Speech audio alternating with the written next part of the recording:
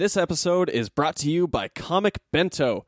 Comic Bento this month, their theme is creator-owned. If you go to comicbento.com and use the promo code SAVAGE, you can get a box of 5 collected edition trade paperback comics that are all creator-owned, 2 of which will be from Image Comics. The others will be from probably any number of the other creator-owned publishers out there, you know, whether it be Dark Horse or, I don't know, other ones.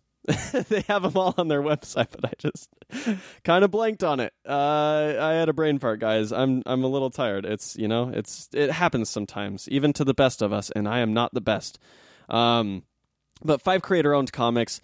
We've talked about it a lot. Trade paperbacks are just such a great way to read comics. You can put them on your bookshelf and see that nice little spine there. Tells you what the comic is.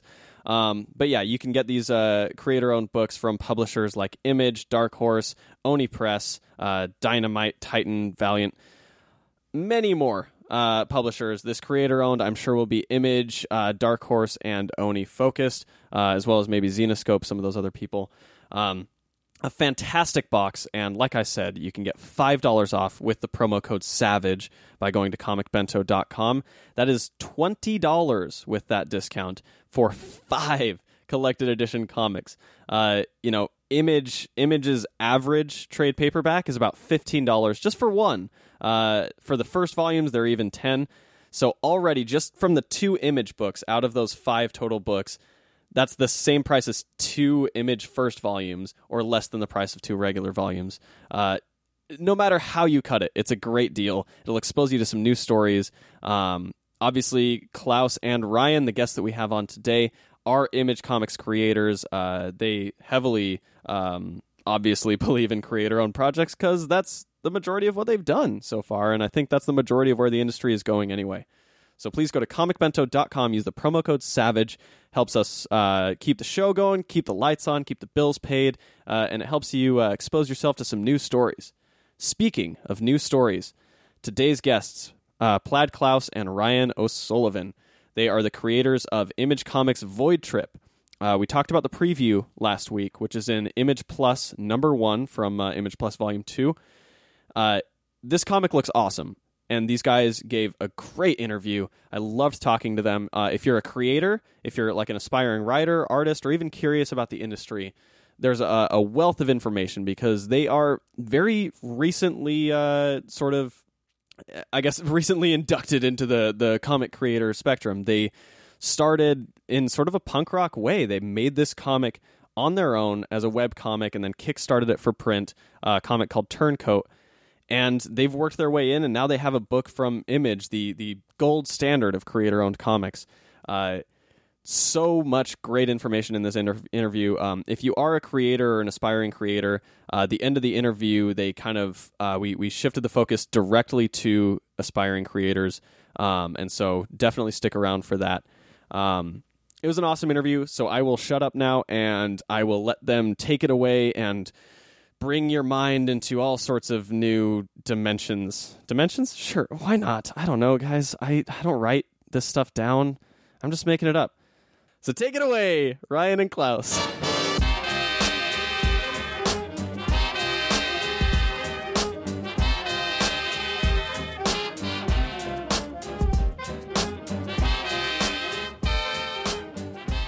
Hello, everybody, and welcome back to the Savage Land. We have another creator interview today. My name is Jason, and the 2 gentlemen that I will be talking to are the creators of the upcoming Void Trip from Image Comics, as well as their creator-owned project Turncoat.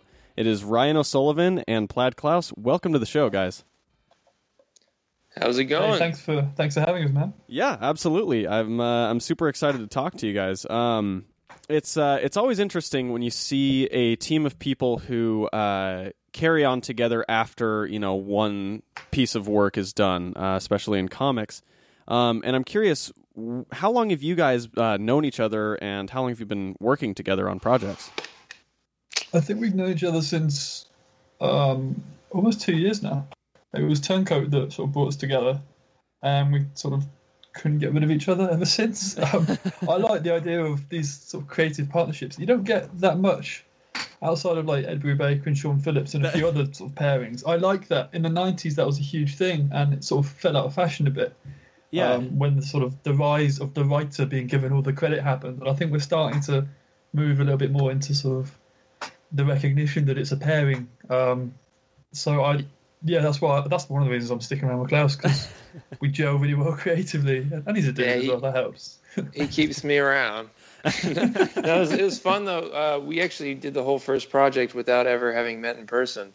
Oh wow! And then luckily, I flew out and we met up in went to Leeds and pitched Void Trip, and that was the first time I got to hang out. So it was kind of fun. And after that, I realized, okay, we get along artistically. We also get along just as general friends. So it was pretty fun. And you two, so it sounds, at least to my probably untrained ears, but it sounds like you guys are from very different parts of the world. Yeah. Well, yeah. Where are both of you from? I'm based in England, so London and North England at the moment. So I'm in Leeds, near where Thought Bubble happens. Nice. Where me and Klaus first met. There you go. And that's me. And I'm in New York City, so we're kind of like ocean away, I guess, from each other. There you go. Yeah, not too far. But, you can throw a rock over there. Yeah, there you go. Well, I'm curious for both of you, and obviously you probably have different stories for this. So whoever wants to take it first can feel free. But when did your interest in becoming a creator of comics first come about? When was that sort of a thing in your head? I asked you to go first. Yeah. For me, it started at a really young age. My dad read my first comic when I was 5. So, and I was drawing at the age of 2. So I guess ever since then, I mean, I've been just making comics. It's one of those things where if you have a piece of paper and a pencil, you can do. So I think my mom said I used to be a really like reckless, crazy child and run around and cause all kinds of trouble. And when she found out I could draw, she was just thrilled because she'd sit me down and I'd be drawing for like 3 hours, and she'd come back and it'd be like probably half a stick figure comic down or something. But that's awesome. Yeah. And how about you, Ryan? Well, how did I get into comics, or how did I get into writing? When did you first decide that you had kind of wanted to create comics for a living? Well, I'd always wanted to write, and I'd always preferred comics as the medium, but I always thought writing was something you had to just like be born with. I didn't realize it was something you work at. So I always thought that because I couldn't do it immediately, that I was gonna never be able to do it. So I thought it was the purview of other people. And then as I sort of hit my sort of early 20s and I got a regular job, I thought, oh, hang on, no, I should really try and write. This is terrible. So I went and did that, and it seemed to slowly over my 20s work out. The pinnacle of when it really worked was meeting Klaus, creatively clicking, and then creating this turncoat baby together that made me think, oh, actually, if I partner up with the right person, I could probably have a good go at this. And, so far, so good. If I find somebody very talented to hitch my wagon to, then it'll work, right? Completely. Like, no one cares about newbie writers when it comes to comics. Like, no one cares. Like, Absolutely. If you're a new artist and you're really good, you can find a writer to take all the credit for the work you do. And that's what I do. No, I'm joking. It's, but there's some truth in that. I think mostly for indie creators that are brand new, it's the artists that people tend to care more about. So what I always say to people who are looking to break into writing comics, partner up with a really good artist, because that is literally all that matters at the start. And then just work them to death. And then you're good. Yeah. Yeah, deliver like a 50-page script for a 20-page issue, stuff like that. Just put in loads of crowd shots, lots of like 9-panel pages. Lots. Everyone has to have a different weapon, different outfit, lots of different colouring. Cars, always make them do changes, even if you don't need changes. It's all about training them to do as they're told. I'm joking. It's like having a side pet, right? So you guys met at Thought Bubble. When did sort of the discussion or the idea for Turncoat come about? What was the kind of genesis for that? Turncoat was something I sort of came up with years ago in a Facebook chat when I was talking with, I can't remember who it was, I was talking with someone and I was making jokes about some guy who was a shit assassin and the sort of stuff he'd say to his wife. Like, not now, I'm trying to kill, like, sort of really sort of juvenile-ish humour, and that sort of festered in my head and moved around over and over the years, and then I pitched it to Klaus when I sort of had a solid idea, and then the two of us sort of came up, well, Klaus came up with the aesthetic, and the two of us sort of I can't even remember who came up with all the story. I think Klaus gave feedback on a lot of it, and it sort of narratively it went its own way. Not so much on Turncoat. That came fully formed, I think. Void Trip, there was a lot more like back and forth. Okay.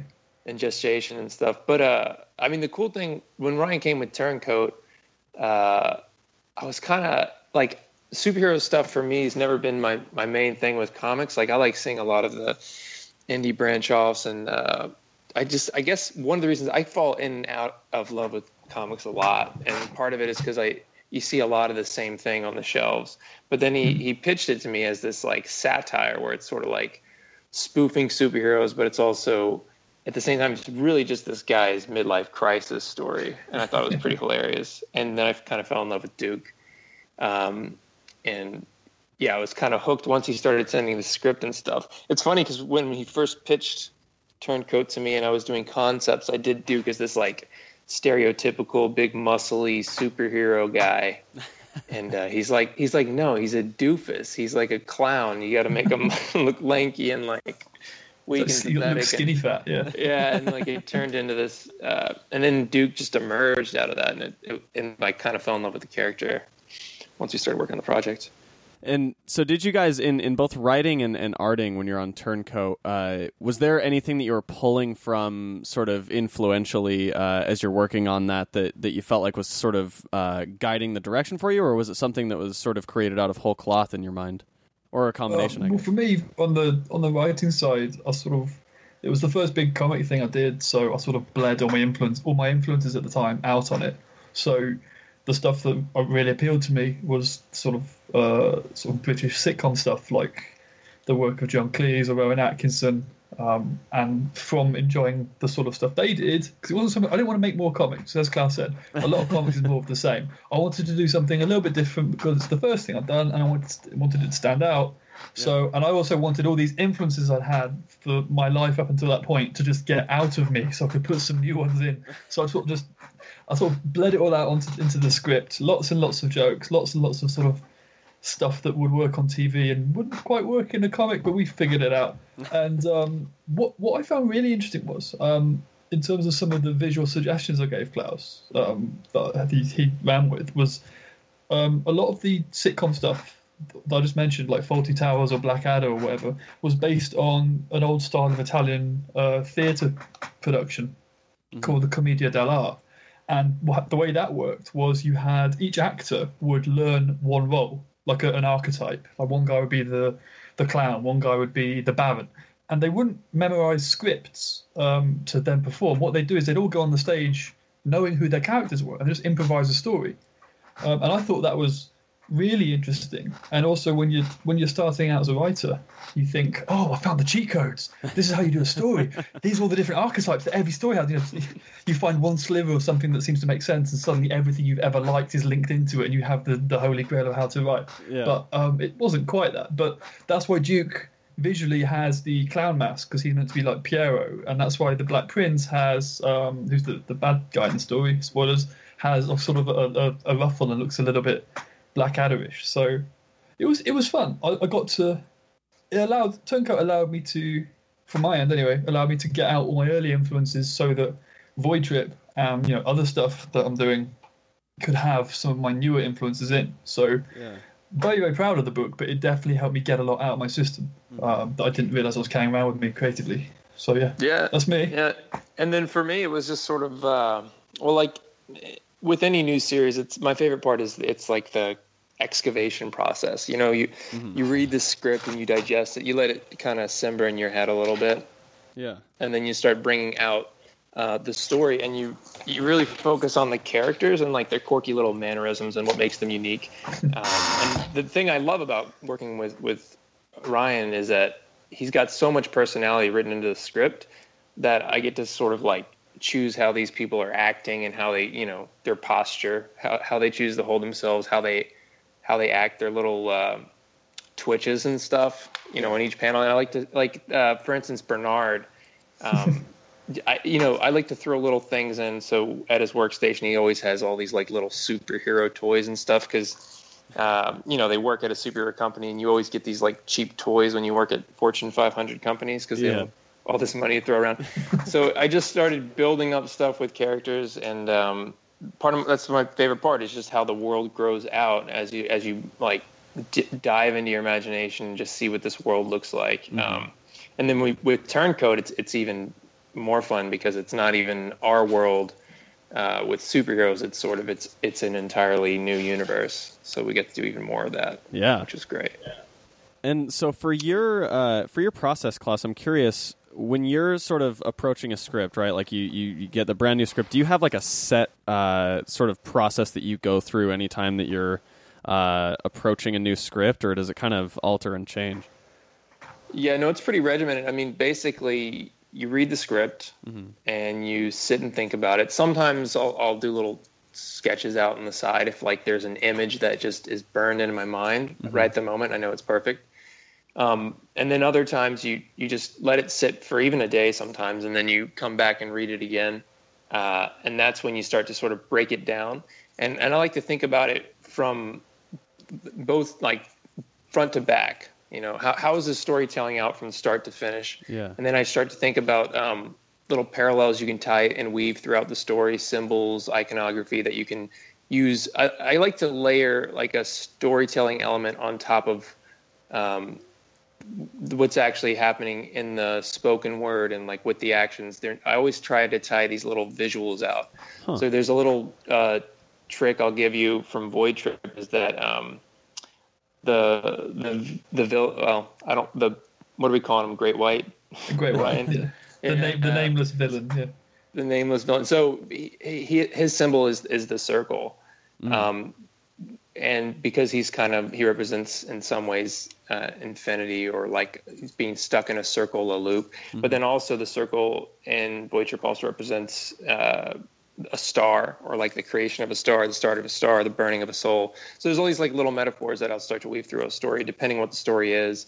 And I just love building a visual tale on top. Like, and a great example of this is Stanley Kubrick when he tells 2001: Space Odyssey. He uses the black monolith, which is like the perfect representation of the 20th century modern art minimalist, as this like direction of where we continue to go. And he puts it in at the beginning as this thing that's luring in apes to become humans and like where we're headed. And then they find it again on the moon. We're being drawn to the moon and all these things. But it's like it's this perfect symbol of its time of what we is all about minimalism but it's also a black mirror. Like they're staring into a black mirror. So if you know anything about that, it's sort of where did those ideas come from that drive us to create technology and all these other things. So I love weaving in all these like secondary symbols and metaphors, and that's kind of where I get my kicks. It sounds like good as well because like sorry dude. Like, go ahead. With comics, one thing I think about a lot is that it's so more economical compared to other forms, other mediums. You've got 20 pages a month, and you've got to put a lot in there. Yeah. So one thing that I've noticed Klaus does a lot is a lot of world building in the visuals. So I'm of the school of thought where I build just enough of the world to tell the story. I'm not one of those sort of Tolkien types who's got a Bible that's like 800 pages long full of all the different characters. Yeah. So then it's usually Klaus that actually builds upon the world a lot. I think we had one character in the back of Turncoat who's just this background character Klaus kept drawing, and we were like, should we make him the villain that was behind everything? Like, if we could have a one page at the very end, he's just there, like all tied together, beautiful mind style with post-its, but we never got to doing that. So it's funny, but it's cool. I mean, like Ryan said, that is one of the great things about comics is like, and specifically with Ryan as a writer, one of the reasons I love working with him so much is there's not a wasted panel. Like, there's not a wasted page, but there's also not a wasted panel. So like, everything is incredibly intentional, which is great because then I can really focus on like just making each page a really good experience for the reader, and I never feel like I'm just doing talking heads. Yeah, which is great. So no, that's all. It sounds like your approach, Klaus, is very directorial in nature. You know, it sounds like you guys have a collaboration that's very much akin to a screenwriter and director rather than like absolutely something else. Absolutely, yeah. Yeah, Klaus is the boss. Yeah. No. I mean, you need a good script to create great art. You know, I haven't worked on a series with a writer that like I haven't enjoyed working with yet. I can't imagine what that might be like, but I get these scripts, and every time I get them, I'm reading through them and just like so excited to start tackling them because the stories actually make me laugh. They make me like have a little feels. Well, that's good, man, because you're like my first test for everything. Yeah, It's sort of like yeah, my that's editor true. as well as everything else. No pressure. Yeah. And so, I want to touch on a little bit sort of your guys' process, because it sounds like for both of you, Turncoat was sort of the thing that broke you into the industry and being able to create. And obviously now, getting to the point where you've got this awesome Image series that's, I feel like pretty sort of hyped and people are excited to read. But Turncoat was a Kickstarter project initially, right? Yeah. It was a webcomic before that. Oh, was it? So Okay. it was a webcomic we did together. That's awesome. Oh, yeah. And then we kickstarted it because the webcomic had a stupid amount of hits. So I thought, well, let's make this a graphic novel. And yeah, people seem to really, really dig it.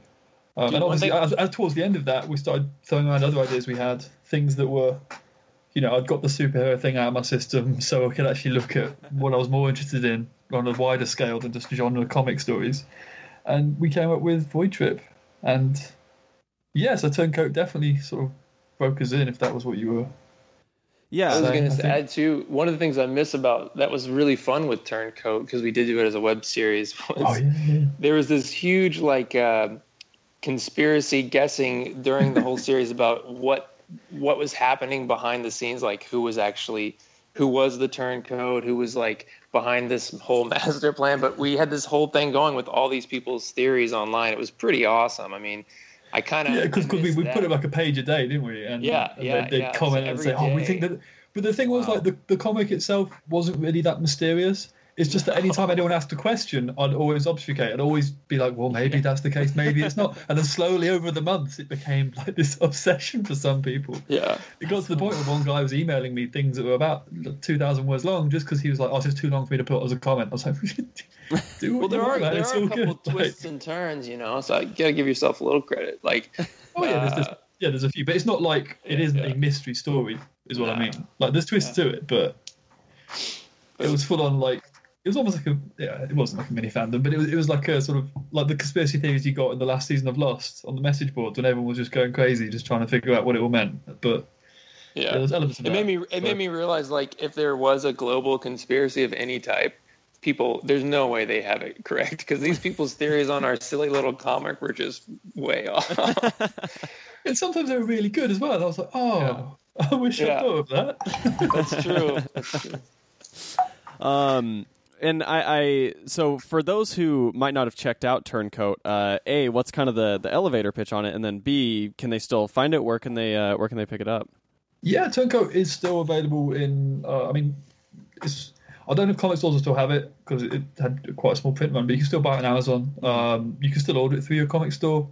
I think you can still buy it at most MCM shows if you're in the UK. There's usually various retailers that sell it. But the elevator pitch for it is it's about a guy who it's not on Comixology actually. Maybe I should sort that out. But yeah, it's available on Amazon, and you can order it from if you've got a local comic store. Always go with them rather than Amazon, of course, because they're the lifeblood of this bloody industry. Hell yeah! But yeah, so you can still order it. Man. I'd get it because it's going to be a cult classic in 20 years for Hell sure. yeah. Oh yeah, it is for sure, definite. We guarantee it right now. But the elevator pitch for it is it's about a guy called Duke who is a hitman, and his job is to kill superheroes for a living. Mm-hmm. But the only problem is that he's really, really shit at it. And to make matters worse, his ex-wife is really, really good at it. So the problem is that anytime he goes for a hit, she's usually 3 steps ahead of him. So he's just sort of perpetually failing. So he's bad at his job. He can't get over his ex-wife because she's his chief competition. Mm-hmm. So he's a bit down in the dumps. Then one day, the big sort of hit comes along for the Justice League equivalent, and he thinks it's finally his chance to prove her wrong and show he's got what it takes. Without spoiling the book, that doesn't happen, and it just gets worse and worse for him to the point of just absolute ridiculousness. That is Turncoat in a nutshell. I love it. That's awesome. I'd say that's fair. Is that right, Klaus? Would you sum up anyway? Yeah, no, that's good. Nice. So you guys have done Turncoat at this point. Webcomic, obviously very successful, and now you've got the idea for Void Trip. When does Image come into the picture? Was it just a blind submission, or did you kind of get your foot in the door somewhere else? Well, with Image, I think they get something like 400 submissions a day by email. So you're not gonna, unless you're a name, you're not really gonna stand out in the spam box. But it was just a case of we went to Thought Bubble with a pitch ready to go. We saw Eric Stevenson was there. He was nice enough to look at our pitch. He liked it, and then we just went away and made it. Kept emailing him, and then eventually he's like, "Yeah, we'll put it out." Cool. Wow. He was. I mean, Ryan makes it seem way more casual than it was. No, I mean, here's the thing. Like, he hit me up Eric like, Stevenson and Image were cool. Like, I was a neurotic mess for a solid 3 months or 6 months as it was all going on. So, but Ryan had suggested or like put the idea in my ear. I guess it was like a month before Leeds, and then we tossed it around about whether I should go out and try with him and try and pitch, and I wasn't sure. But then I think 4 days, maybe it was a week before the actual event, Ryan was like, "All right, man, I've got this meeting with Eric. You got to come up. We got to do this. He likes artists. You got to be here." I was like, okay. So he will not care about me. I need you. Yeah, pretty much. He gets this so I got an $800 ticket. Took the chance, and not only that, it's New York. I live in New York City, and I'm living off a budget now. So I don't know if you know anything about comics, but yeah, they're not high paying gigs. But anyway, so I flew over, and then and Ryan's like driving me up to Leeds, and he's like, I'm like, oh, okay, what time's our meeting? He's like, well, I'm pretty sure we have a meeting. And I was like, what? He's like, no, I'm pretty sure we'll be able to talk to him. Oh my god. So I was like, oh my god, really? He's like, no, it's okay. It'll happen. And and then he ended up hooking it up, which was the spawning point for all of it. But it was, from my end, I was like, please let this work. Yeah, like I'm just thinking about that. Like that. First off, like that was a huge gamble for you, Klaus. Like going out there, but like Ryan, what the hell, man? You just. I had. Well, the thing was, I knew that if I promised something and he'd gone to that effort, that I would have to make something happen for good or ill. So, I think sometimes you need that fire under you to spur you on. Man, but honestly, I mean, I wanted to come out and meet Ryan anyway, and the whole thing was fun. Thought Bubble was awesome. So you got to meet the UK comics crew and all the peeps. Yeah, so it's true. That's amazing. So what was the genesis for Void Trip? Where did it sort of start from? I can't remember, man. Did you draw like the sci-fi thing? And I was like, oh, that's cool. Let's do a sci-fi comic. I think I was sketching some different sci-fi book, which might have spawned something. But I know the way originally Ryan was pitching it was like as space hobos, and I was like, that was that's the name, really wasn't fucking it? Yeah. Cool. Yeah. And so I started drawing all these pictures of these like. Originally, it was like super burnout California hippies that were like, trying to hitch rides by the side of the road because their car was always broken down. And then I think Ryan started explaining the story to me more, and I realized it had even more depth. Which I mean, it gets pretty deep. It's a pretty deep story, and we started building the world as more of like this mystical search for. A bunch of mystical search for truth, I guess. And so the characters started being formed around that and getting their own mythology. And it just kind of grew from there. But I don't know, Ryan, the actual narrative, like the... I mean, the genesis of it was that it was at the point when I was reading a lot of American literature, lots of the Beat Generation stuff like Jack Kerouac, and then the later stuff like Bukowski, and obviously Hunter S. Thompson's a huge influence. I know he's not Beat Gen really, but he came along as well. And also I was reading a lot of Cormac McCarthy, so I was seeing like both sides of the American spectrum, the sort of crazy drug-fueled 60s, and then also the sort of machismo, we're still cowboys kind of thing. And I think I said in an interview recently, I wanted to see the soul of America, what it really was, and then just stick a knife in it. And I think that's what I wanted to do with Void Trip. I think like most Beat Gen movies, like Easy Rider or Thelma and Louise, we want to lure people in with sort of humour and comedy that we're known for, or at least sort of entertaining drama, and then at the last minute veer left and just go into pure sort of existential pessimism almost, but but pessimism with a smile, like sort of saying like, this is how shit the world is. And this is the thing that sort of in my mind separates Void Trip from a lot of other comics out there, is that we're not saying the world is shit right now. because of, I don't know, this political thing or that. We're not taking a side. We're saying, no, these are the sort of inherent things that are bad within humanity that's timeless. Because that's the sort of story I wanted to tell. I didn't want to tell something that could be, someone could read it and be like, oh, that was the year that Trump was president. Or they could say, oh, that was the year that blah, blah, blah happened. I wanted to write and create something that would be a timeless story. And I think when you really sort of delve down deep into the nature of what living is, a lot of it is suffering. And I think that if you can point that out to people and sort of make them aware of it, but also bear in mind you're doing this in a medium that traditionally is escapism. So don't go too hard. I think it's been a balancing act, man, but I'm really proud of it. I think it's the best thing I've done writing wise. It's great. Yeah, I mean, it's definitely pushing my ability, man. Jesus. I love that we one of the great things about comics and cartoons in my mind is that you get to do this really dark sense of humor. Like you get to lure people in with, like you said, you think it's this lighthearted, funny thing, and there's goofy, cartoony looking characters, and then when you start, like, if anyone gets murdered, all of a sudden it turns, it turns. Yeah. Or I mean, with cartoons, you can do the other way too, where someone's head can get blown off, and it's humorous because they're like a little silly character, or the way they die is fun. You can take it in many different directions, but it's you can contrast the seriousness of life with the lightheartedness of a cartoon. And again, it's a pretty Gnostic tale, so it is sort of explaining like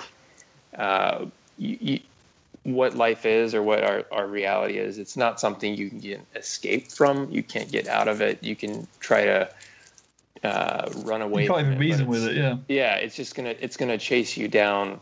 You have to face it. Like, this is what life is. This is what reality is. This is what material is. And I think it's part of what I liked about the story too is, you saw the 60s turn into the 70s, going from this like lighthearted dream of utopia, of somehow maybe returning to, let's return to hunter-gatherer tribal people and life will be wonderful. And then in the 70s it turned, and those same drugs that were elating everyone became like this dark satanic mass hovering over the nation. And all of a sudden it's like, oh, maybe this stuff isn't all good, and maybe it's not, you can't just escape with it, and there still is reality, and we still have to deal with being humans. And and a lot of that is definitely addressed in the book too, which really well actually by Ryan. So yeah, no, that's great. It's interesting, like hearing kind of both of your, because you guys kind of have like, you have a synchronicity to how you're thinking about it, but it's definitely sort of coming from kind of these two sort of different ends, I think, just like ideologically. And so it's cool kind of hearing the different approaches and how it comes together to make this cohesive thing. I mean, I guess because even in terms of like Gnosticism, so I approached it, because there's various elements of it in the book. I approached it from the idea of the problem of evil. How can there be evil in the world if God's good, right? So I thought, well, the demiurge and Gnosticism kind of explains how there can be evil, because it's not God's fault. It is the fault of the creator, who isn't God. It's this sort of separate entity that can be evil. So I thought, well, I'm sort of a hardcore atheist, but from a storytelling point of view, this is really cool. So I thought I could so the bad guy in Void Trip could not be, who knows, be representative of the demiurge and sort of fire and God, old school, sort of Old Testament God, Book of Job kind of stuff. But I think with Klaus took the Gnosticism in a different direction, which was more sort of the more spiritual side of it, that tied more in with the fact that it was a fruit-fueled journey. Is that right, Klaus? Or yeah, completely off base? No, absolutely. And I'm totally fascinated with symbols again, and like what they mean to different people. So I'm constantly trying to juggle actually recreating symbols through appropriating other, like all these different classic symbols. And I think part of the reason I do that is because, with language, essentially what we're doing is we're using words to then communicate ideas. And I think you can do the same thing with imagery, that these things are kind of rooted inside humans, and like the older ones are somehow rooted even deeper. So when you start digging into some of these ancient mythologies, you start to hit at these like things that I imagine are like complexes we had even before we could verbalize them, like what we feel about life and what, again, going back to the demiurge, it's like, how can we be living in this this thing that's both beautiful and evil, and I guess the Bible would approach that with like, well, there's a good creator and then a bad creator, and then the good one made the good things, the bad one made the good things.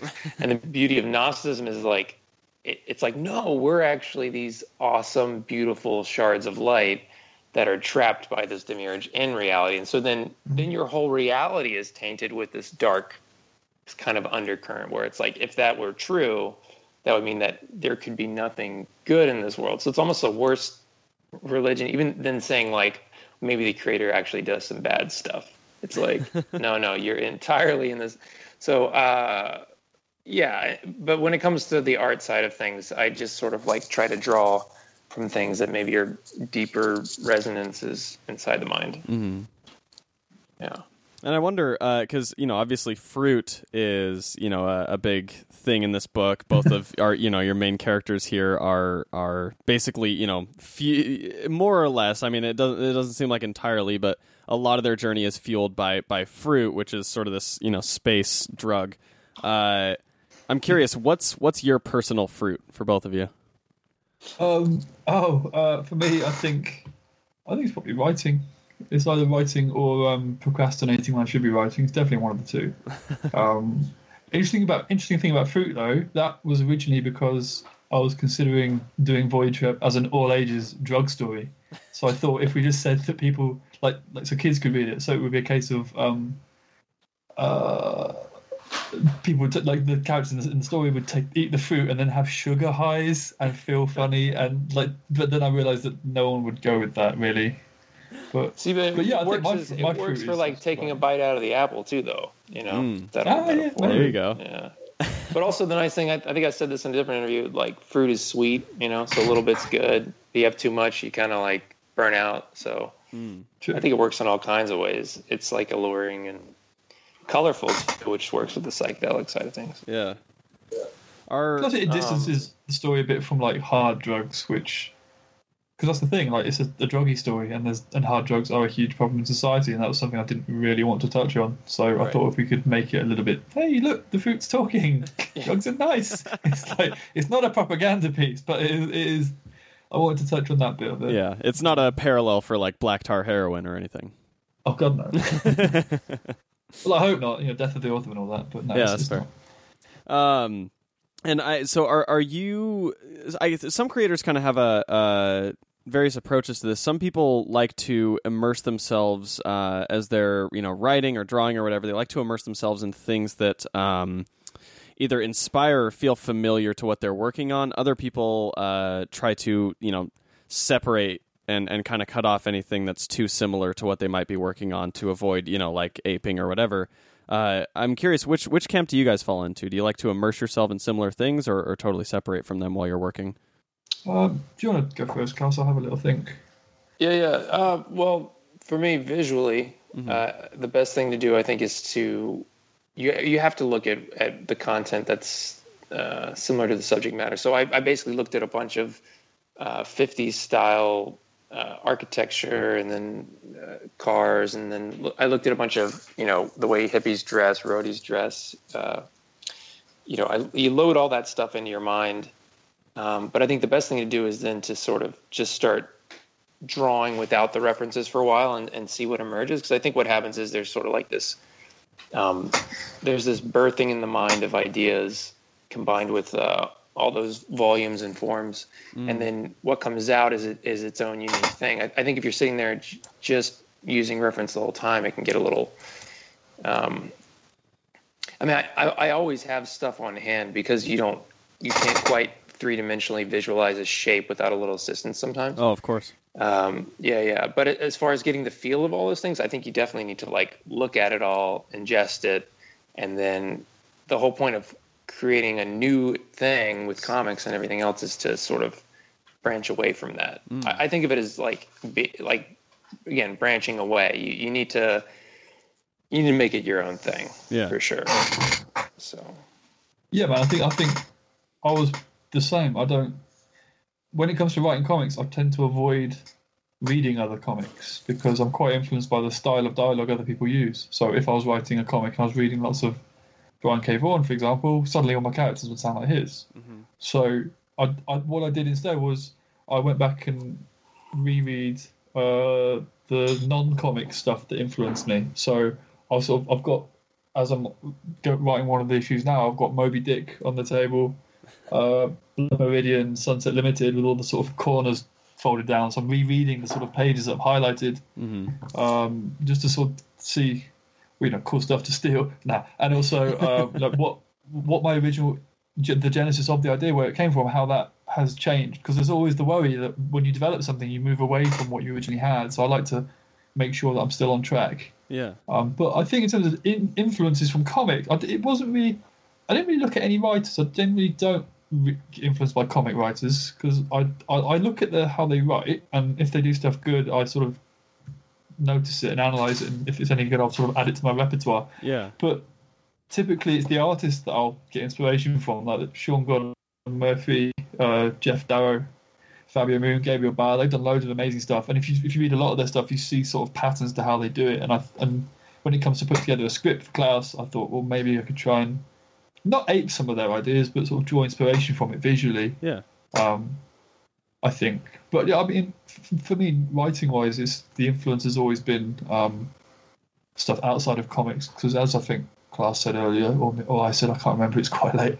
There's a lot of comics that are similar to other comics, and I feel that comics in general now, a lot of people writing comics are people who only read comics, and I think that's you don't want more of the same, man. Especially when we're a niche industry, we don't have to have more of the same. We can do crazy shit. The vast majority of the population don't care what we do, so let's go crazy, right? Less limits. Yeah, I think for a long time that was a big problem with comics, is self-referential, sort of like just it was very insular. Now I think it's actually branching out, especially with a lot of stuff Image is putting out. Yeah. Man. It's finally breaking free of that habit. Yeah, absolutely. Because it is. I mean, you're right. Like comics, unlike novels, but especially unlike film and television, is very, very much free from a lot of those restraints creatively, or even like just some of the I guess safeties of those genres. Right, like in film or television, the appealing to broad audiences or whatever. Comics don't really have that. And so I think you're right. I mean. Look at especially even in its golden period, like how many hundreds of characters have a cape and tights. It's like it's a very they know their audience, and they're pandering for a long time. But I think that the audience is hungry for other things as well. Yeah. So hopefully, but we're moving in that direction, which is good. Now, do you guys have I'm like some people, obviously, again, this is one of those things. A lot of people like music or movies or whatever while they're creating. Do you guys have any type of playlist, whatever genre it might be, for when you're working? I can't write with anything except silence, man. I can't do music. it influences me too much emotionally. Like I used to try and write with sort of classical music on, but then everyone sounded like some sort of Spartacus reject, and I just couldn't do it. I can't. I need silence, man. That's me. Yeah, no, I listen to podcasts a lot because I need that logic part of my brain shut off a little bit, unless I'm doing something really technical. But a lot of times it's nice to just, it's like there's someone in the room. So I can take it. Like it's weird. It's kind of like it's keeping that side of your brain on like a little hamster wheel while you're just the creative side will kind of take over. Yeah. But music, I'll listen to tunes too. But it just depends. I don't have a specific thing. No. Do you have any go-to podcasts that you like to go to? Yeah. Shout out to Duncan Trussell Family Hour. Oh, yeah. Actually, he's a pretty cool guy. I've met him a few times. He's here in New York. That's awesome. Yeah, Duncan Trussell's got a great show. Yep. And so, and I know you guys, like, in the Image Plus interview, you guys talked a bit about, like, your Easter eggs, and kind of the little clues that you sort of weave into the story. Is this one of those scenarios where all of those background details, little trinkets, things like that, can be used to help figure out the direction of the story, or is it sort of more supplemental than that? Well, there's always red herrings. And then, but there's also, I like I said before, I like to layer my own mythology, and part of it I don't care if the reader knows why it's there, but I think the fact that I have a reason behind it, it's like if you saw a whole new language, you wouldn't know what the letter sets are, but you would see that there's intention. Yeah. Or if you saw the symbols of a different new religion, you wouldn't know what it meant, but you would feel the force of intention, which is most important. So like I like to layer that in. But then definitely there's things where like Ryan will specifically be building up towards using repeated imagery or symbols, or I'll be throwing it in myself on purpose, hoping that the reader will catch it. Right on. Yeah, right man, on. because a lot of the time I like taking the sort of Levitz paradigm that Paul Levitz used to do at DC, with Legion and a bunch of other books, where he'd have like a background character in one panel, would graduate as the A plots and the B plots got sort of resolved. The background character in one panel would eventually become the main story would become a subplot, then it would become the main story of the book. And I just love the idea of the sort of ascended extra, sort of like Spike in Buffy, how he was just a bad guy, but then he became one of the big characters, or possibly like other stuff like that. I think it's sort of romantic in a way, and that it's almost like the story's taken a life of its own, and you're not really in control of it anymore. Yeah. Like going back to Turncoat, there's a character in it called Galadorian, and he was just a one-shot character about he was this sort of sentient suit of armor where the human inside had died, but he just didn't notice because he was that dedicated to his duty, and he was just like a one-shot comedy thing. And then we had him show up for the rest of the book just because we had a need for a certain character, and he was there. It's the sort of, I can't remember which author does it. I think it was Gaiman or Dickens, because Dickens used to do sequential fiction where he'd release a chapter every month or whatever, and so every now and again he'd just sort of throw a character out, like a baker or a butcher or whatever, and just in case he ever needed them, and then later on he'd use that character again, and everyone would be like, oh my god, he planned this all in advance, what a genius. No, it's just very, very coincidental that he needed him. Yeah. You never notice all the characters he doesn't use again. But that's something I enjoy doing, and I think there are clues in there. There's also clues to like the stuff going on in Klaus's brain. And well, no, I'll feature there's all this sorts, one. man. So I'll feature this one. The center circle on all the covers has a very specific meaning, and as the covers progress through each issue, and as you read through the story, you'll kind of see what it represents. But Interesting. yeah, Okay. And is so this 4 pages of story here in the Image Plus magazine, is that from the first issue, or is that entirely supplemental? That's from the first issue. There's actually 5 pages there, but I think pages. on the page before, they actually put the splash behind some of the text. So there's a splash and then the 4 pages. Oh, that's right. I think we gave them. Yeah, I think we gave them more art than they had space for. So, but we got pretty excited that it was coming out. So yeah, we were like, print all of our stuff. No, Ryan, No, that's awesome. Calm down. So But yeah, that's how it starts, man. I think it was originally I'd had them like escaping Earth and explaining their situation, and Klaus was like, "Nah, man, they're hippies. They need to be stealing fuel." I was like, "Okay, I'll go write that." That's awesome. And as we're kind of wrapping up here, first I wanted to check. So, Void Trip, if I'm correct, comes out November 22nd. Is that right? That is correct. 1. Awesome. And so people can pre-order that from their comics right now. Final order cutoff, I'm sure, isn't for another month or so, right? I think the final order cutoff is October the 30th. So as long as you order before then, Perfect. that would be ideal. Ideally, you don't want to do it on October the 30th because that's when all the stores put in their final orders. You want to do it a few days in advance, if not longer. But no, absolutely. yeah, people can buy it when they want, man. I'm not going to tell them when to. I'm just going to ask if they can. I always like to recommend to make sure that people pre-order the comics that they're excited for, especially for like new number ones in a creator-owned industry. You know, as we kind of alluded to before, like it's tough sometimes trying to get that type of thing going, especially financially. It can be quite a strain. So.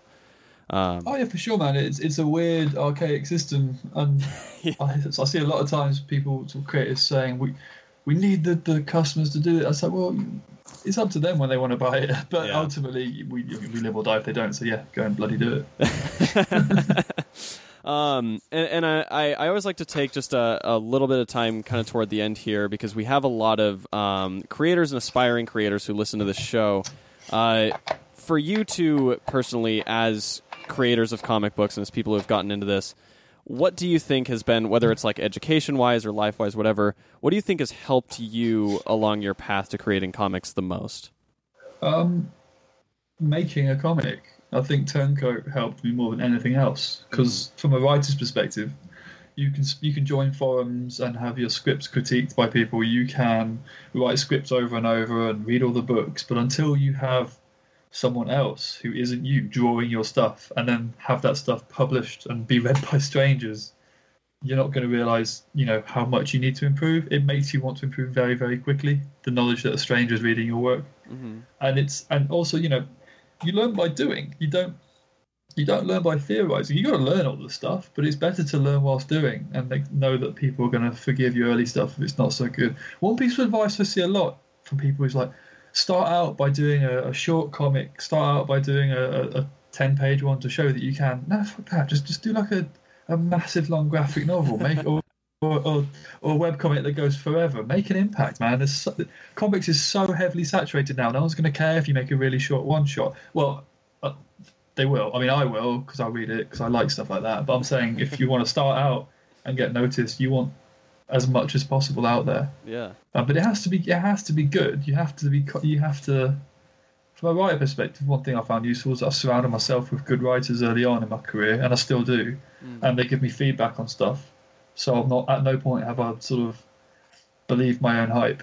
Because I'm at the point now where I'm doing a bunch of licensed comics for Titan, so I'm getting a whole bunch of reviews saying, "Oh, Ryan's great, yay, Ryan!" And that's nice to hear, but you can't accept the good praise. You can't accept the bad either, because the bad's always wrong. But you can't accept the good praise because you've got to. I don't know. You got to know that you always got to keep learning. That's the thing, isn't it, Klaus? Art's abandoned. You're never 100% happy with it, I guess. I think. And also with artists, I think one of the traps is that sometimes people are just waiting like for the right opportunity, or if I could just get that opportunity. The thing is, you really do just have to do it. What you don't see in a lot of the artists you like is that they have a whole portfolio of work before they did anything worthy of being published or like anything that got noticed at all. I mean, I was, like I said before, I started drawing comics when I was 5, and I took it really serious at the age of 20. And I put out 6 comics that I won't mention because they're not that great. And You've never even mentioned them to me, have you? Oh no, I told you. You've never shown me that. I'll show you some of them, Ryan. You can see my secret. Okay. Yeah, you're locked in already. But I even self-published a few of my own. And you look back on these, you're like, well, thank God I wasn't getting jobs. But you really have to just keep doing it, because like Ryan said, that is how you learn. And I think when you're finally ready. Like when Ryan reached out to me on Turncoat, I was ready to pitch another series as well that I was pretty confident with. But then that opportunity came, and I just jumped on that. So I like the way you write, but. Yeah, you can't wait for someone else to tell you that you know how to do it. You have to just become it. And then one of the best pieces of advice I got was Scotty Young was tweeting about comics one time, and I wrote to him and said, I can't wait till I'm part of the comics community. And he goes, if you make comics, you're part of the comics community. And that was cool to hear, because it was encouraging, and that's what I'd say to any comic artist out there, is that if you're doing it, you're doing it. Yeah. So. No, that's awesome. And one thing I'd definitely say is focus on making it good. Like the industry is full of people who are trying to find the sort of the get rich quick scheme, which is funny because there's no money in comics. They're trying to find what angle of nepotism do I need to do? Which editors at which cons do I need to sort of hustle in front of? The thing is that every editor is looking for the new hot newcomer, but your work's got to be good, man. They don't know what it is. And so many people try and play the game, but it's not surprising. It's a geeky industry. Everyone turns it into a bloody video game. But you need to have good work, because otherwise, what's the point? Like, we don't need more. Definitely. People. The thing about it, comics, it's not a money business. I mean, there's money in it, and you can make good money if you get really successful. But the truth is, like, for artists, it takes so long. I don't know about other artists. I pencil, ink, color.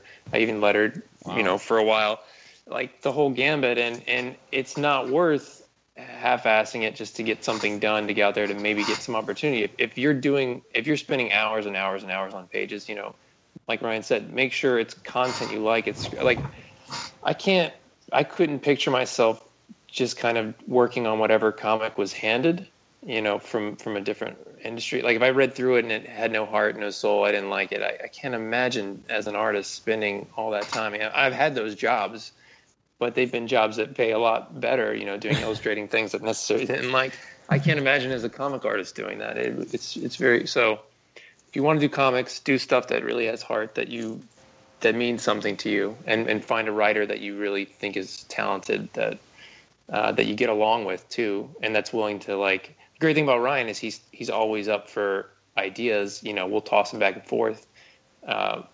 Most of them land, some don't, if it hurts the story or something specific. But find a good partnership, because like you're gonna be spending a lot of time with the content that the person gives to you. So.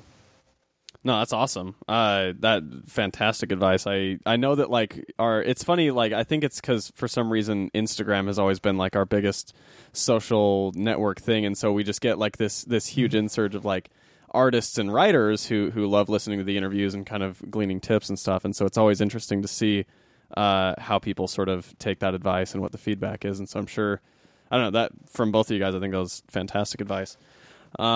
Make cool shit. That's it. Yeah, and keep making it as well. Yeah. Don't think that something you made 5 years ago anyone's going to care about. Comics is different to normal publishing. It's got a really quick turnaround time. Yeah. You need to constantly be making stuff to get noticed. I don't know, it sounds terrible, but that's just how it is. It's, you know, Absolutely. we're doing okay, and I'm still paranoid constantly that it's all going to go away. So for someone who's super brand new, you need that paranoia, you need that constant worry, or you're just not going to get anywhere. It's sad, but it's, yeah. Well, I appreciate both of you guys taking some time to stop running momentarily from the giant wave that is looming deadlines. Let our listeners know real quick where they can find you online, what things that they should be looking for, all that. You can find me online, mostly on Twitter at Ryan O'Sullivan, just Ryan O'Sullivan, all one word. I don't have a website. I think Klaus has one. If you want to email me, ryan.o'sullivan.uk@gmail.com. I've got, as we've said, Void Trip's coming out in November 22nd, issue 1. Turncoat Trade is out in bookstores, comic stores, and Amazon. And Evil Within, new series I'm doing with Titan based on the video game, has just issue 1 came out last week. I'm not sure when this podcast is going to end, but it came out. What was the date? It came out on the 6th of September. So yeah, that's out there. Okay, cool. So I'm always happy to hear from people if they like my stuff. Yep. And maybe if they don't, I don't mind. I spend a lot of time by myself writing. I just like human contact. So if you want to send me abuse, that's fine as well. And what about you, Klaus? Where can the people find you? Yeah, I'm Plaid Klaus on all the networks I use. So nice. Twitter, Instagram, Facebook. I throw a lot of stuff out. I'll give you a favorite or whatever if you write to me. I do read all that stuff. I don't do too much Twitter talking or anything. But if you want to see my art, it's definitely all there. And I encourage, like, if you like what I do, one of the reasons I post up there is so people can see it. So check it out. Hell yeah. Awesome. Well, gentlemen, I loved talking to you guys. We'd love to have you guys back on, down the road when, let's say, the first volume of Void Trip is out or whatever. But seriously, thanks so much for joining the show. You're welcome back anytime. Thanks, Jay. Thanks for having us, man. Thank you. Good to meet you. And that was Ryan O'Sullivan and Plaid Klaus, the creators of Image Comics' new series Void Trip, as well as their creator-owned project Turncoat.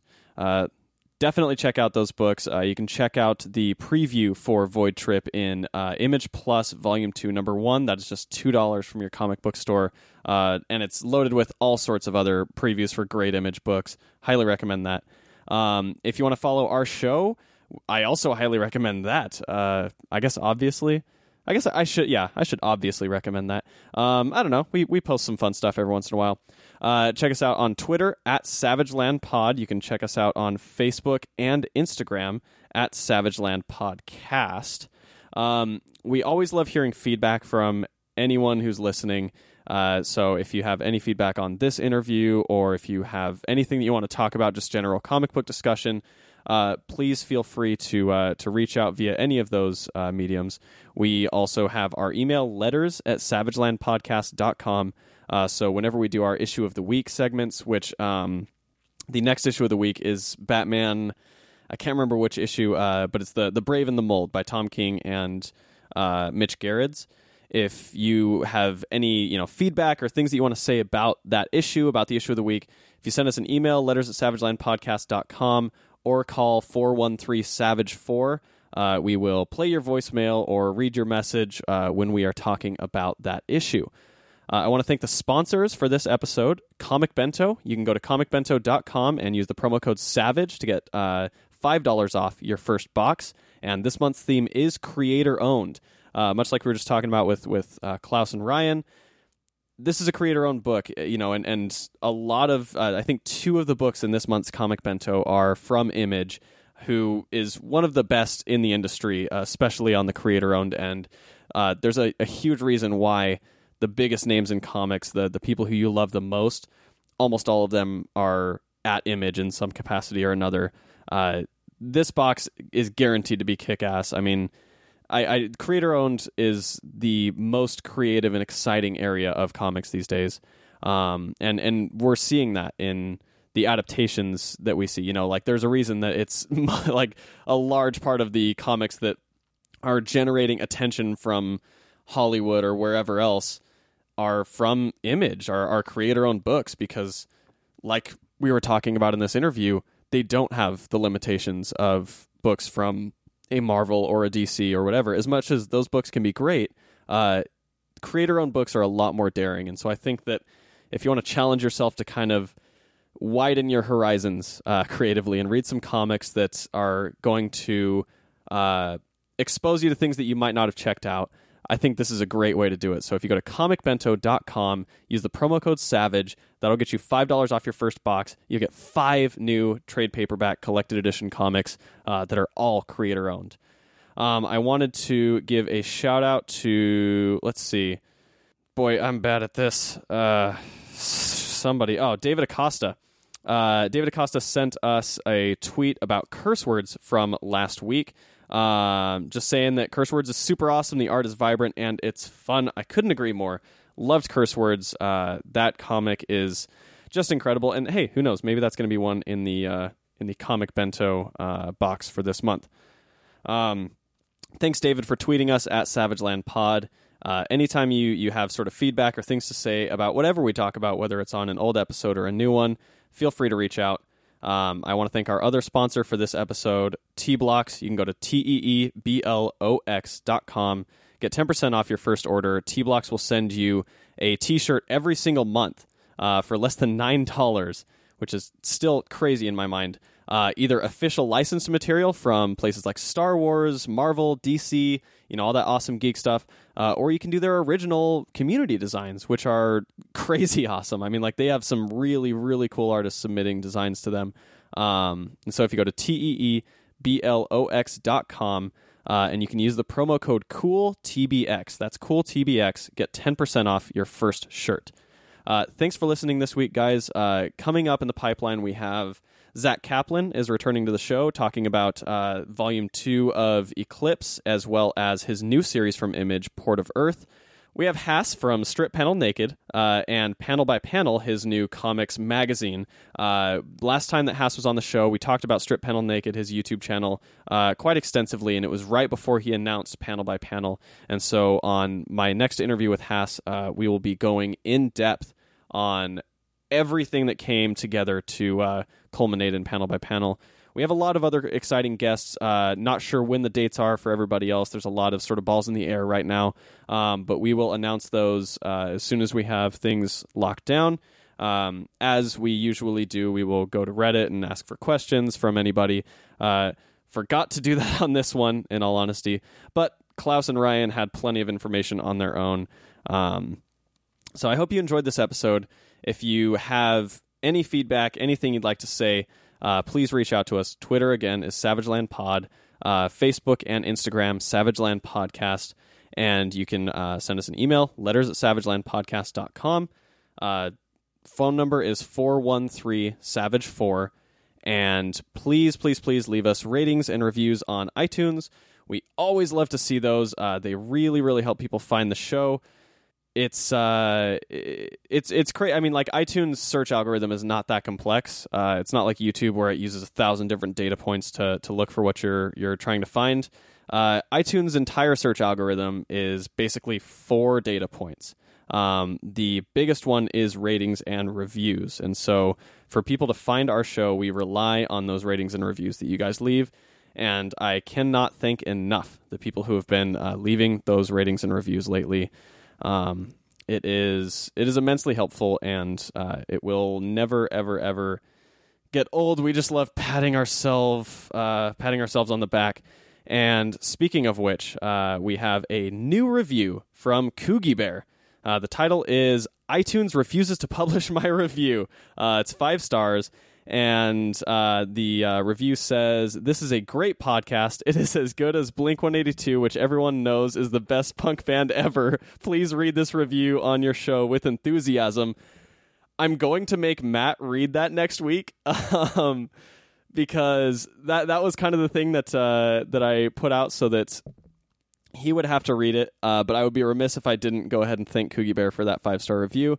But I am absolutely going to make sure that Matt reads that the next time that he is on, which I believe is in 2 weeks. And for almost every episode, Matt will be reading the reviews. So if you have anything that you want Matt to say, this will force him to say it. So like Coogie Bear did, Blink-182 is the best punk band ever. That is a great thing to make Matt say, and it just brings a smile to my face. Let's see. David Attenborough was a hack. That could be another one you could use. Let's see. What's another one? Ooh, what should we make Matt say? Dinosaurs suck. Jurassic Park is the worst movie ever made. Oh, man. Ready Player One is just nostalgia baiting. Please make Matt say that. I would love it. Gosh, so much power in my hands right now. Without Matt here, he doesn't know what's going on. I don't know if you can. I mean, I'm sure if you've been listening to the show for a while, I'm sure you can think of some great things that Matt would never want to say. Or if you want either me or Rachel to read your review, you can put that in there too. Any of us will read anything that you leave in your review. But I am very, very partial to making Matt say things that he otherwise would never, ever say. So if you'd like to do that, again, go on iTunes, leave us a rating or review. We love 5-star reviews, but we will take whichever reviews you feel are an honest representation of our show.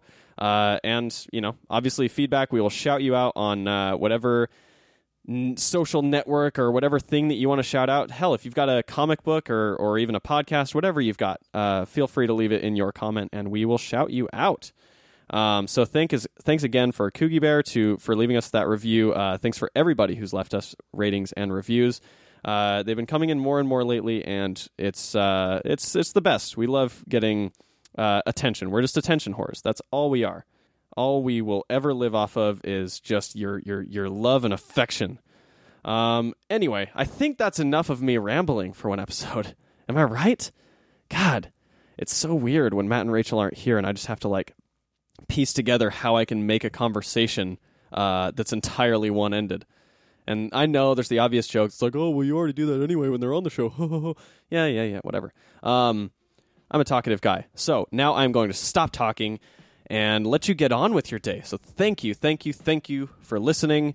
Tune in next week with our next guest. It's either Haas or Zach Kaplan, or maybe it's a surprise guest. I don't know. Showmanship. Woo, zing. Hope you enjoyed your time in the Savage Land.